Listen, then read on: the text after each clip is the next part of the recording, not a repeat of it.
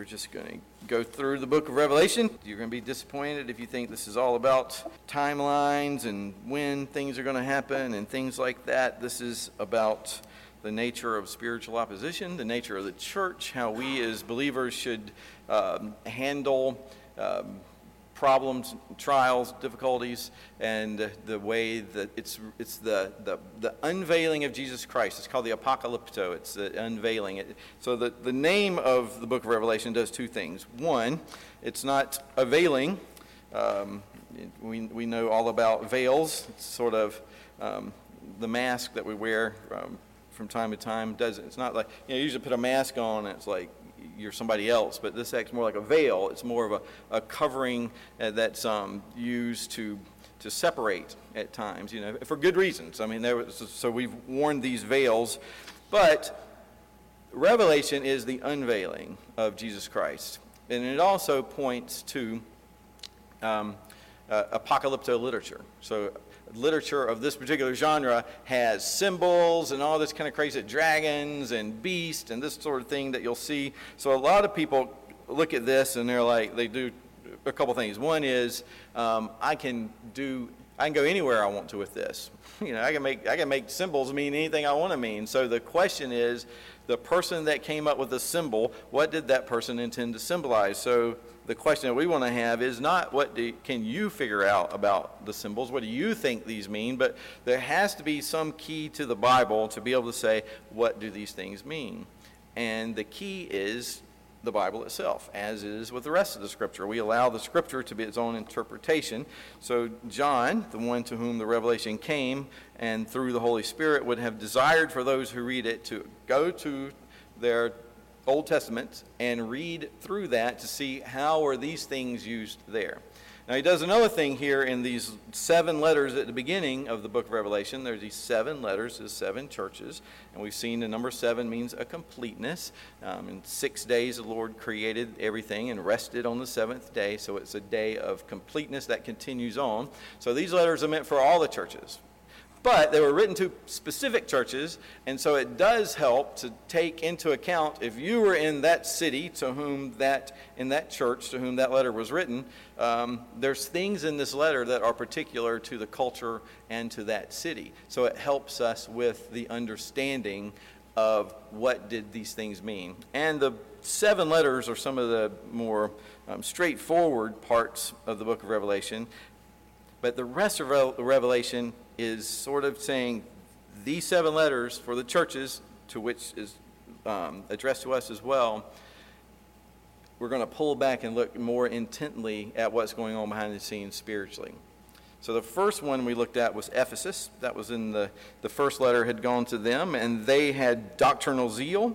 They had lost love for the gospel, though, that they had lost love for the people, and they made sure they had everything right theologically, but they had forgotten to go out and share the gospel with people. They had forgotten to love other people, and it had caused lots of problems. They were called to repent, and if they would, that they would eat from the tree of life. And so each of the letters you're going to see there's a symbol of Jesus that starts off. They'll say this is something you're doing good, and for some of the churches, the next church, Smyrna, they didn't have anything bad they had done, but they were about to go through persecution. And so they were told in that letter that there was going to be tribulation and there's going to be coming persecution, but they were called to be faithful unto death as a witness to the world, and if they were, they would receive the crown of life. And so this is another view of heaven. So you have, you eat from the tree of life. Smyrna, they're told, you'll have the crown of life. And now the next one is in Pergamum. All these 7 churches are in the same area of Asia, now called Turkey. This is the 3rd one, so we're traveling north yet. So the next turn's going to go, which direction is that? East, and they're going to circle around. So it's a circular letter to all these churches. So let's look at where this letter begins in Revelation chapter 2, beginning in verse 12. And before we go to the word of the Lord, let's go to the Lord of his word. Father God, we thank you for your word. We thank you that it comes to us without error, that for those who have your spirit, it's living and active. And we pray that you would change us even by what we hear today. You've promised that your word will not return void, that it will accomplish what you seek for it to accomplish. As the Puritan writers have said, the same sun that melts the ice hardens the clay. So we would pray that your word today would bring faith, increase faith, and that we would be changed by what we hear. And we pray this in Jesus' name. Amen. Revelation 2, beginning in verse 12. And to the angel of the church in Pergamum write, the words of him who has the sharp two-edged sword.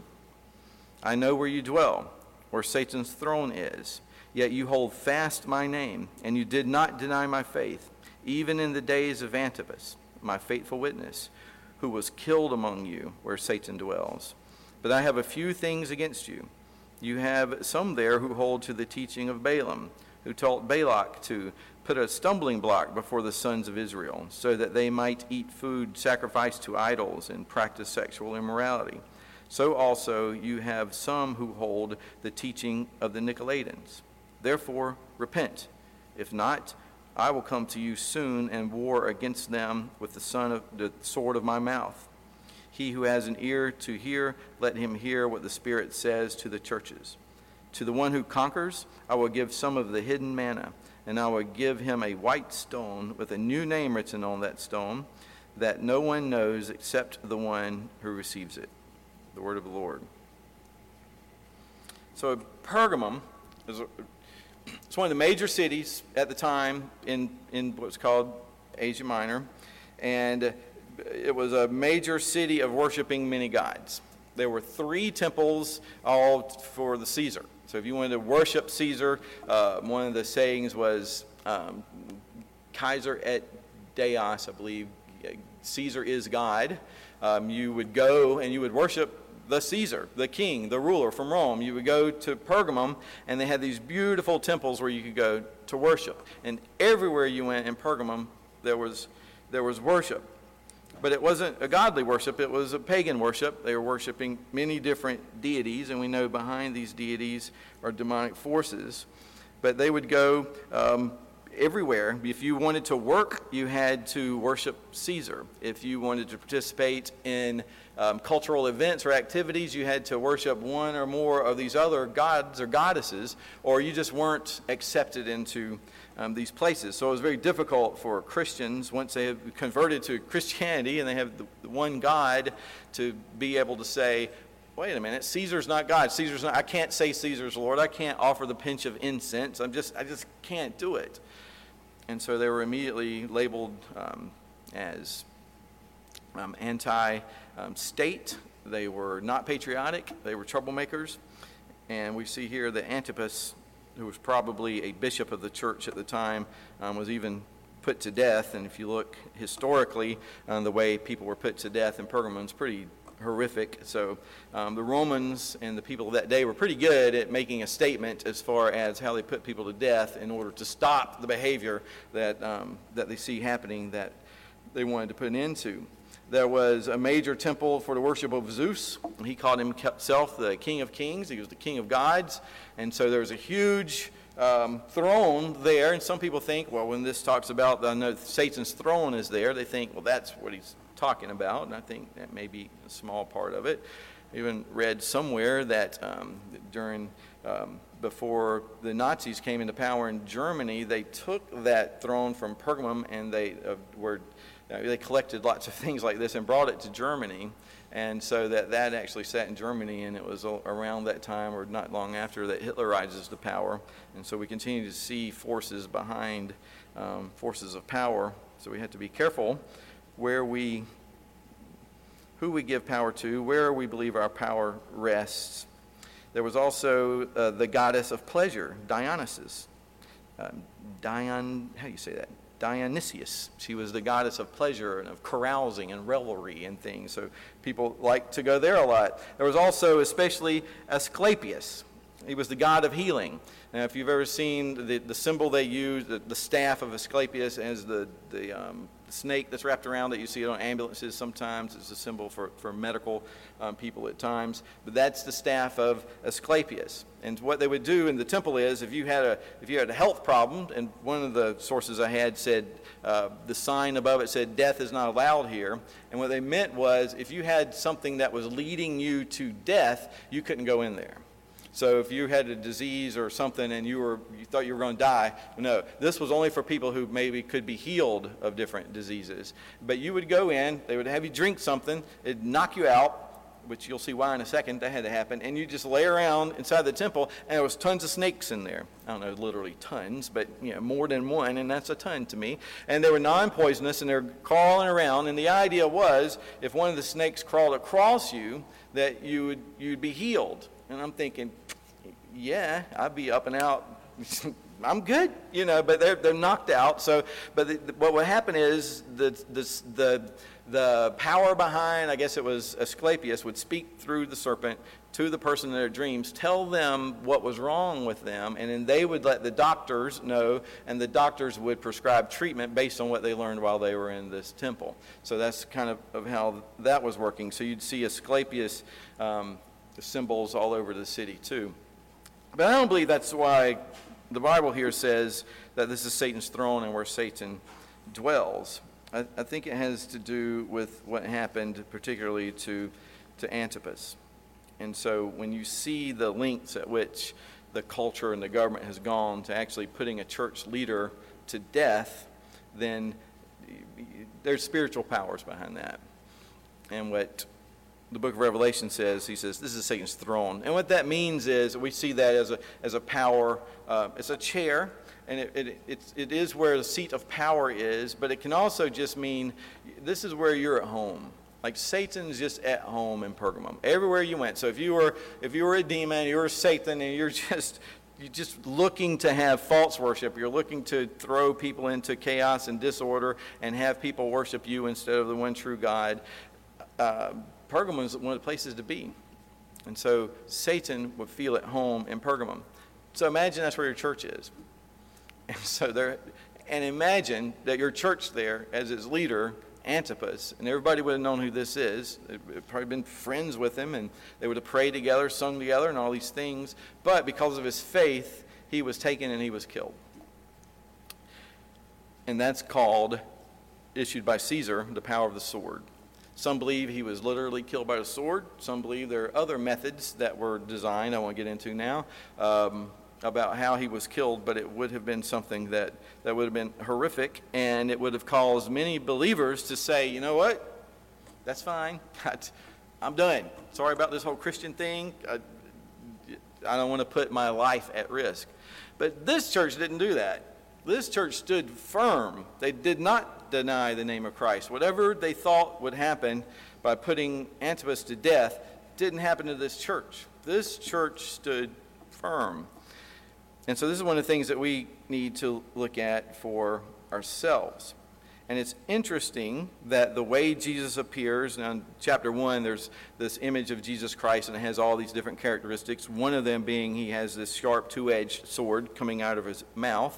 And here at the beginning of this letter, that is the particular descriptive term of Jesus that's being used for that church. So all these churches read all these letters, but this one's particularly to you. So you get this letter, particularly to you, from Jesus Christ, and it says he is the one who has a sharp two-edged sword coming out of his mouth. So it's like, okay, the question then will be, is he for me or is he against me? Because if he's against me, that's not good, but if he's for me, he's going to fight against my enemies. So what is the deal, sharp two-edged sword coming out of his mouth? And so we go to Hebrews chapter 4, and we'll just read verses 12 through 13. It's a very famous verse. Lots of people know this, but it's good to hear it in this context again. For the Word of God, in this context is speaking about the Bible, the Scriptures, the Word of God, is living and active, sharper than any two-edged sword, piercing to the division of the soul and the spirit, of joints and of marrow, and discerning the thoughts and intentions of the heart. And no creature is hidden from his sight, from God's sight, but are all naked and exposed to the eyes of him to whom we must give account. And this goes back to the garden where they ate from the tree of the knowledge of good and evil, and they realized they were naked and they were ashamed because they had come under the judgment of God, who would see these things, and they had no covering. They had nothing. So when you stand before God and he judges you by his word, and even when you go to his word, you will see how the word of God does penetrate into your being. It penetrates into your soul. But we have a covering. We have the blood of Jesus Christ. We have the Holy Spirit. We have knowing that while it does show us our sin, it shows us how far short we fall from the glory of God, it also tells us of our Savior, so that we know we are not naked and exposed before God, but we are clothed in his righteousness. In the Garden of Eden, when they ate from the tree of the knowledge of good and evil, they realized they were naked. They tried to cover themselves with fig leaves, trying to produce their own righteousness, to hide themselves from God. And God said that won't do. So he provided them with a covering. He covers them with the skin of an animal. So the only way you get the skin of an animal is by killing an animal. So that was a sacrifice pointing forward to the sacrifice of Jesus Christ, where the blood that was spilled instead of them dying the day that they ate, as it was the promise, the day you eat you shall die, there was a substitute. And that substitute represented Jesus Christ. Blood was shed. They were covered with its skin to represent the fact that after Jesus Christ, the believer is covered in his righteousness. His blood is shed. We're covered in his righteousness. And then we're given his word to be able to stand before him and to hear what he has to say to us. The word of God is living and active, sharper than any two-edged sword, piercing to the division of soul and spirit and joints and marrow, and discerning the thoughts and intentions of the heart. And what we're going to see is this is the heart of the matter in all of these churches, particularly now as we get here to Pergamum. So they've had this person murdered by the state. The sword of the state has taken Antipas's life. And Jesus says in Luke 12, 4 through 7, you don't have to go there, I'll just read it. It says, do not fear those who kill the body, and after have nothing more that they can do. But I will warn you whom to fear. This is Jesus speaking. Fear him who, after he is killed, has authority to cast into hell. Are not 5 sparrows sold for 2 pennies, and not one of them is forgotten before God? Why, even the hairs of your head are numbered. Fear not, you are of more value than many sparrows.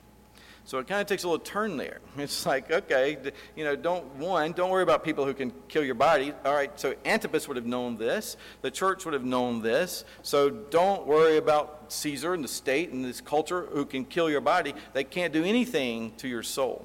Fear the one who has the ability after you've been killed to throw you into hell.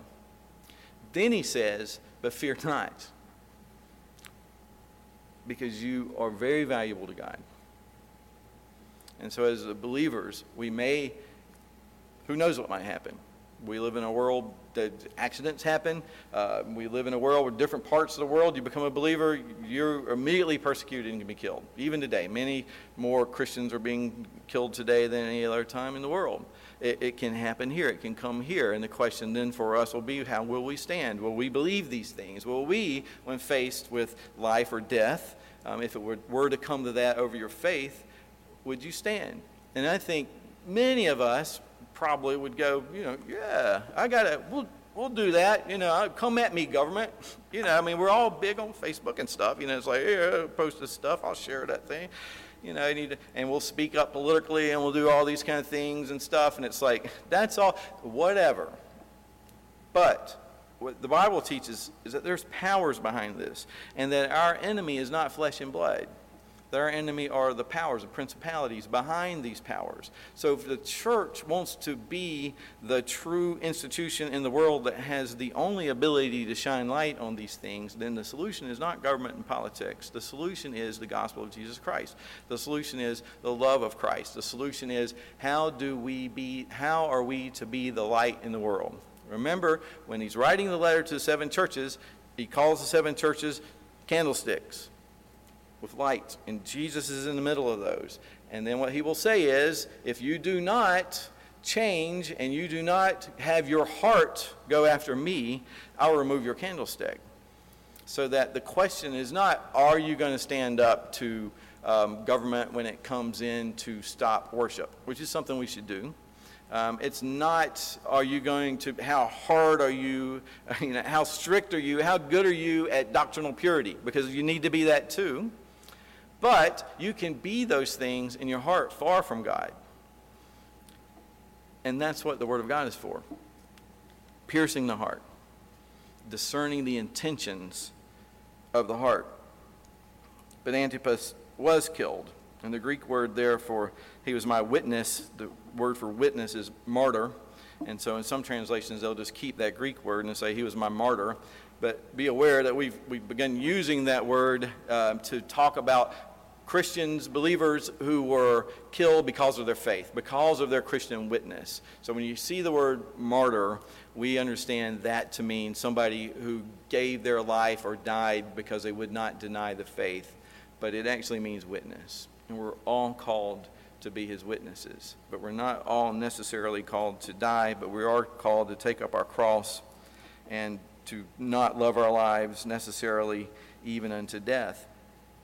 But now we do have this death of Antipas, and it's noted in the Bible. His name is mentioned. It's noted by Christ, and he will be rewarded. He now has the crown of life.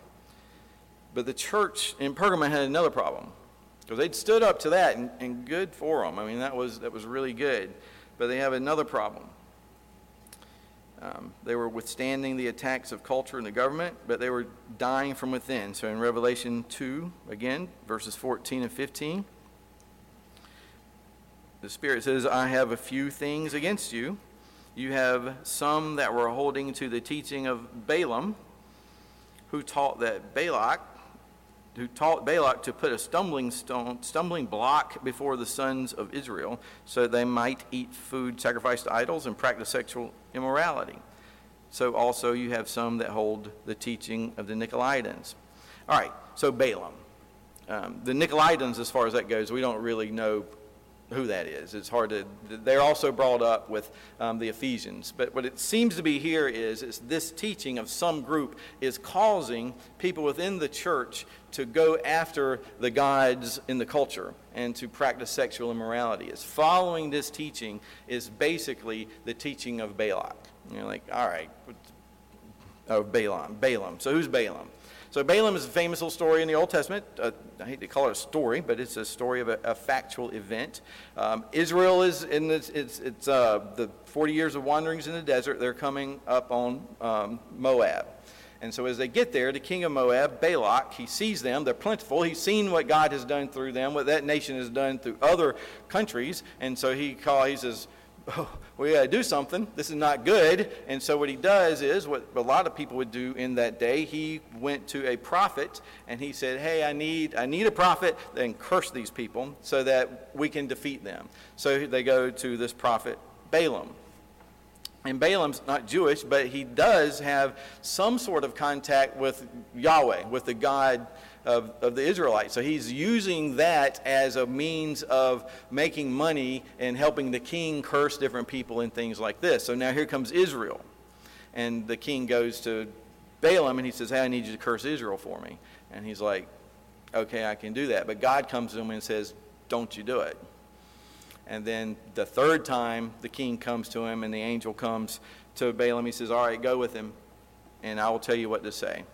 So he starts to go, and he obviously has a bad attitude about it. He's all excited about cursing Israel. And this is the story where you see he's on the donkey, and the donkey sees this angel of the Lord with this drawn sword before him. Balaam can't see it. The donkey keeps trying to avert. He says, don't go. He's hurting Balaam's leg, and then Balaam strikes the donkey, and the donkey speaks to him.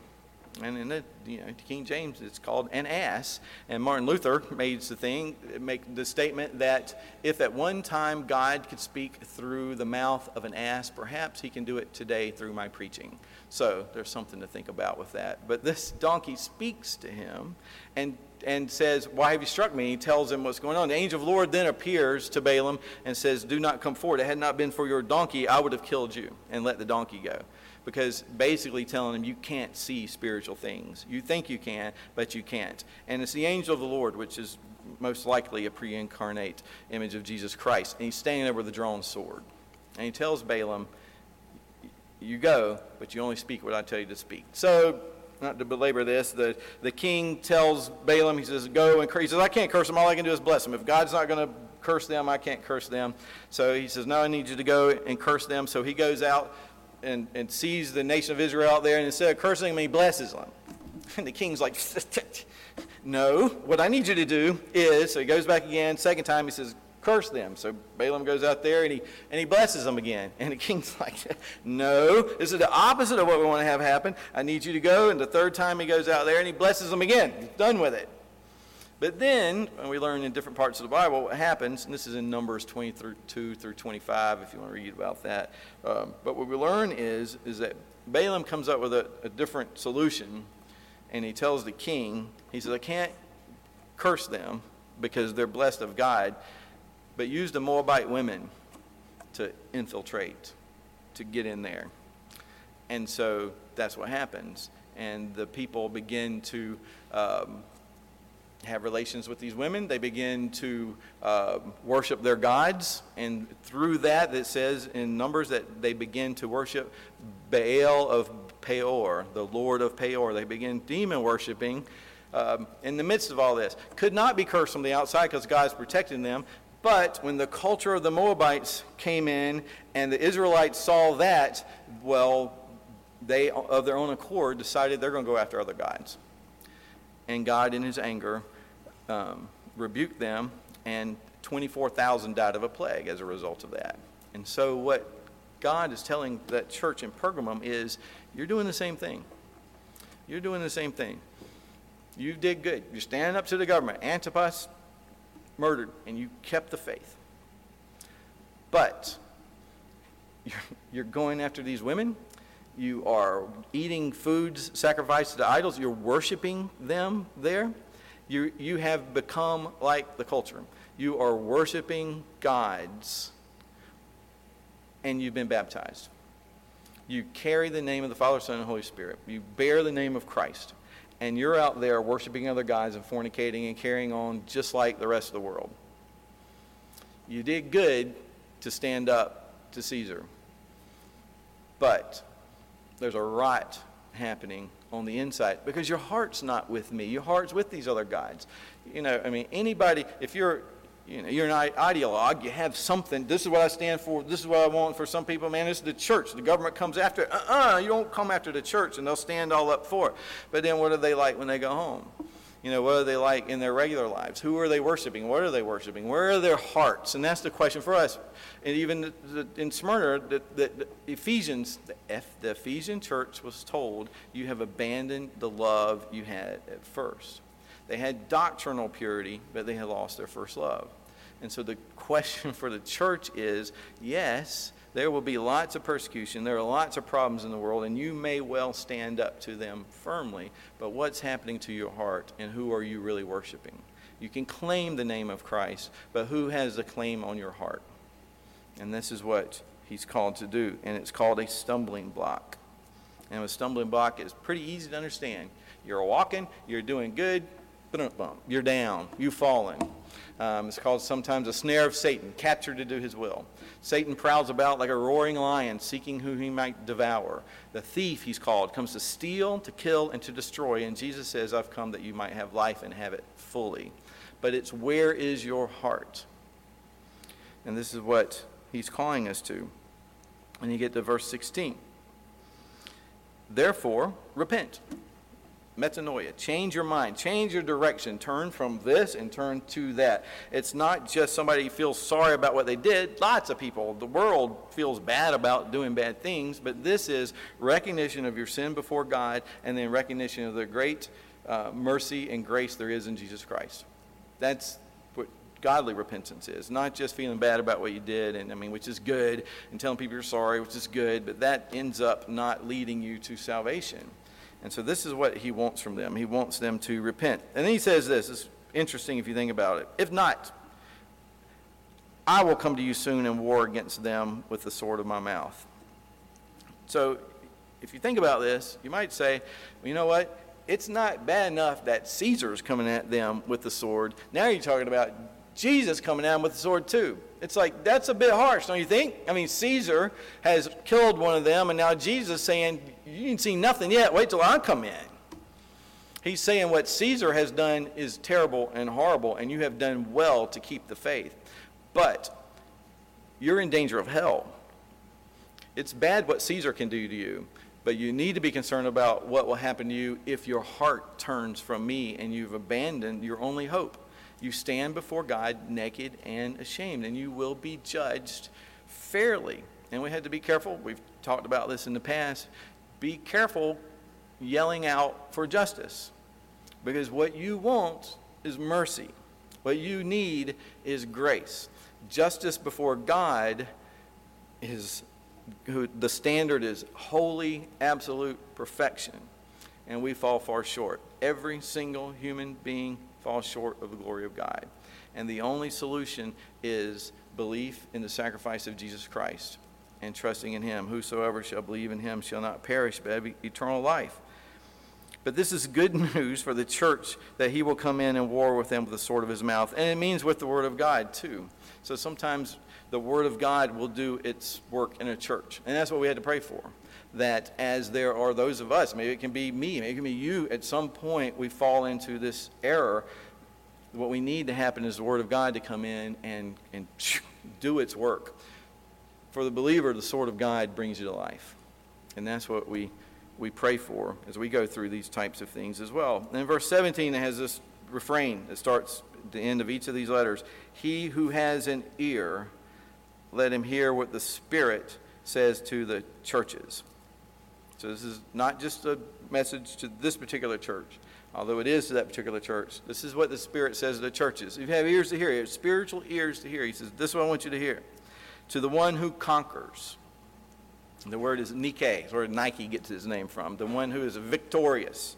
To the victor, I will give some of the hidden manna, and I will give to him a white stone with a new name on that stone that no one knows except the one who receives it.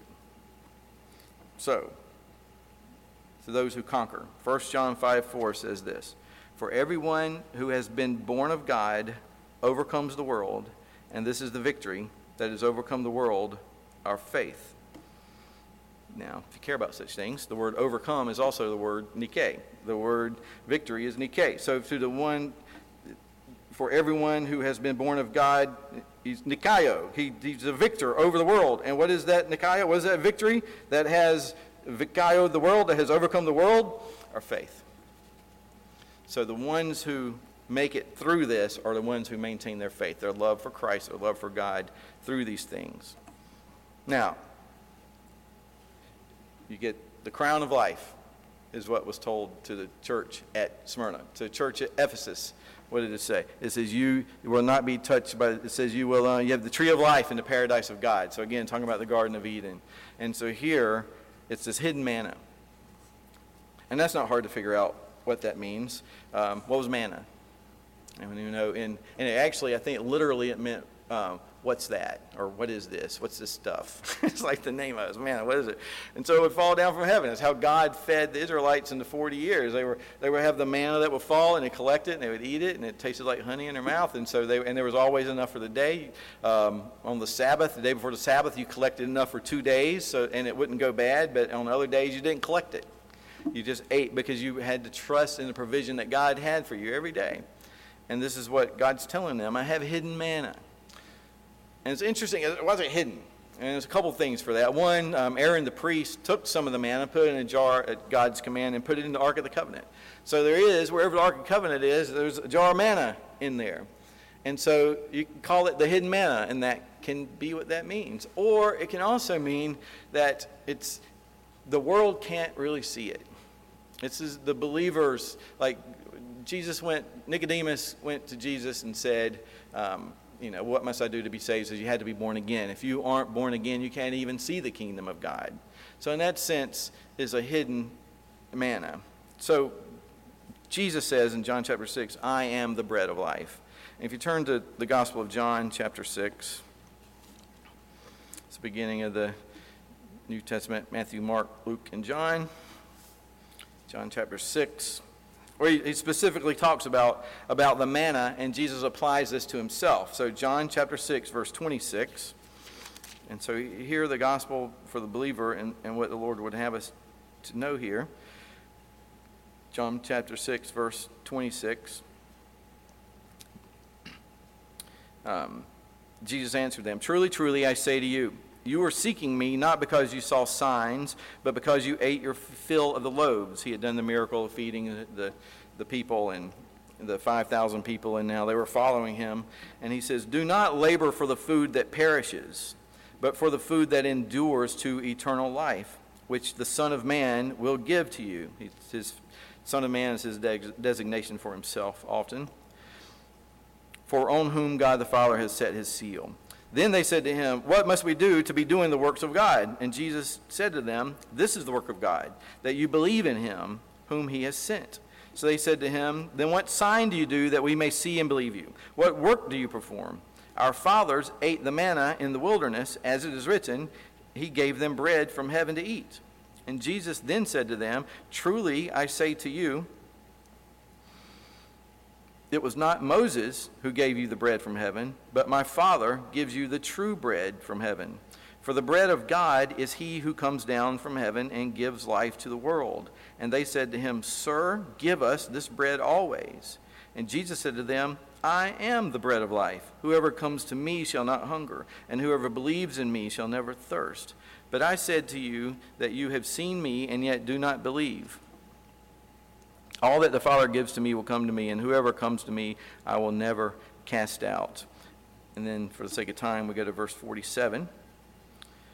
"Truly, truly, I say to you, whoever believes has eternal life. I am the bread of life. Your fathers ate the manna in the wilderness, and they died. This is the bread that comes down from heaven, so that one may eat of it and not die. I am the living bread that came down from heaven. If anyone eats of this bread, he will live forever. And the bread that I will give for the life of the world is my flesh." The Jews then disputed among themselves, saying, "How can this man give his flesh to eat?" And so Jesus said to them, "Truly, truly, I say to you, unless you eat the flesh of the Son of Man and drink his blood, you have no life in you. Whoever feeds on my flesh and drinks my blood has eternal life, and I will raise him up on the last day. For my flesh is true food, and my blood is true drink. Whoever feeds on my flesh and drinks my blood abides in me, and I in him. As the living Father sent me, and I live because of the Father, so whoever feeds on me, he also will live because of me. This is the bread that came down from heaven, not as the fathers ate and died. Whoever feeds on this bread will live forever." So you can see why, hearing this, a lot of the Greeks during the time after Christ didn't know what was going on in all the churches, although all they had to do was go in, is they believed that Christians were cannibals. It was one of the charges that went around about Christians was that they're eating some guy's flesh and drinking his blood. And you might say, "That's crazy. Where did they get that from?" Did you hear what he said? I mean, that's not hard to come away with it. But we understand he's talking about the hidden manna. He's talking about the bread of communion. He's talking about the wine of communion where Jesus says, "This is my body given for you." He says, "This cup is the new covenant in my blood. Do this as often as you drink it in remembrance of me." This is me. This is the gospel. This is the hidden manna. And then he has this white stone with a new name written on it that no one knows except the one who receives it. Lots of talk about what the white stone is. The best answer is, I don't know. I don't really know what it is. But I know this. Jesus gives it to you. It has a name written on it. And it's only the person that gets it knows what it is. That's the coolest thing. This is the coolest thing. Now, it could be a name of Christ, or it could be a name he gives to you. Either way, it's a name he gives to you. Now in Pergamum, there were the buildings were all this pink granite. It must have been, I don't know, I guess that's cool if that's your thing. So it's like maybe like Myrtle Beach or something. And it's this pink granite everywhere. But they would find in the ruins these little white stones that had names on them. Some are bigger, some are larger. It didn't come from there. They had to bring it in from somewhere else, so it was valuable. And so it could be that to a church in Pergamum, they're like, "Hey, I'm going to give you a white stone. And it's going to have a name on it that nobody knows but you." And there's lots of other things with the white stone. It could have been if you competed in an athletic competition and you won, you received a white stone that gave you admission into the banquet for the victors of a athletic contest. That's cool. It's like, okay, you are the victor, so you get this white stone. The high priest in the Old Testament, if he's using Old Testament analogies, they had these stones that had one for each of the tribes of Israel, and the name of a tribe was written on it. And now he's going to give you a stone that's going to have your name written on it. All these things are just really neat, but it's just to remember, white represents purity. It's very clear in Revelation that that's what white represents. But it's also interesting if you think about, why is it hidden man and a secret name? The gospel's proclaimed. You read Revelation, you get different names for Christ, you get all these things, but I think it has to do with intimacy with God. And this is what God is seeking with us, intimacy with us. You may fight against culture. You may fight for or against politics and all this stuff, whatever. You may fight, who knows where you are, what you're doing with your life in the world, and I hope it pleases Christ, and I hope you seek to please him in all things, and you do so prayerfully with love. You love your enemies, you speak truth in love, and all these things. But that's not where our hope is. That's not where our ultimate confidence is. Because what he says is, you can do all the great, if you have not love. It's 1 Corinthians 13. Love is faithful, love is kind, love is, I don't have that memorized, but, we read it all the time at weddings. He says, but if you have not love, you're a clanging gong. You can give your life to the flames and have not love, and you've accomplished nothing. If you have not love. And it's not just about love, like the Beatles sing about it. Love of Christ, love of God. You love for one another, love for your fellow man. That's what we're called to do. God wants our hearts, and he wants it all. And he gave himself completely for us. So let's pray. Father God, we thank you for the gift of your Son, for the hidden manna. We thank you for this intimate knowledge you'll have. When we see you, you'll see us, and you'll know us intimately. There's intimacy of relationship, not just a God who sees the masses and waves and walks away, but one who looks us in the eye, looks us in the heart, and on the last day, hopefully we hear, well done, good and faithful servant. And there's an intimacy of a relationship unlike any we've even known on this earth. So help us now as we come to your table that we would be able to have a taste of that relationship even now. And we pray this in Christ's holy name. Amen.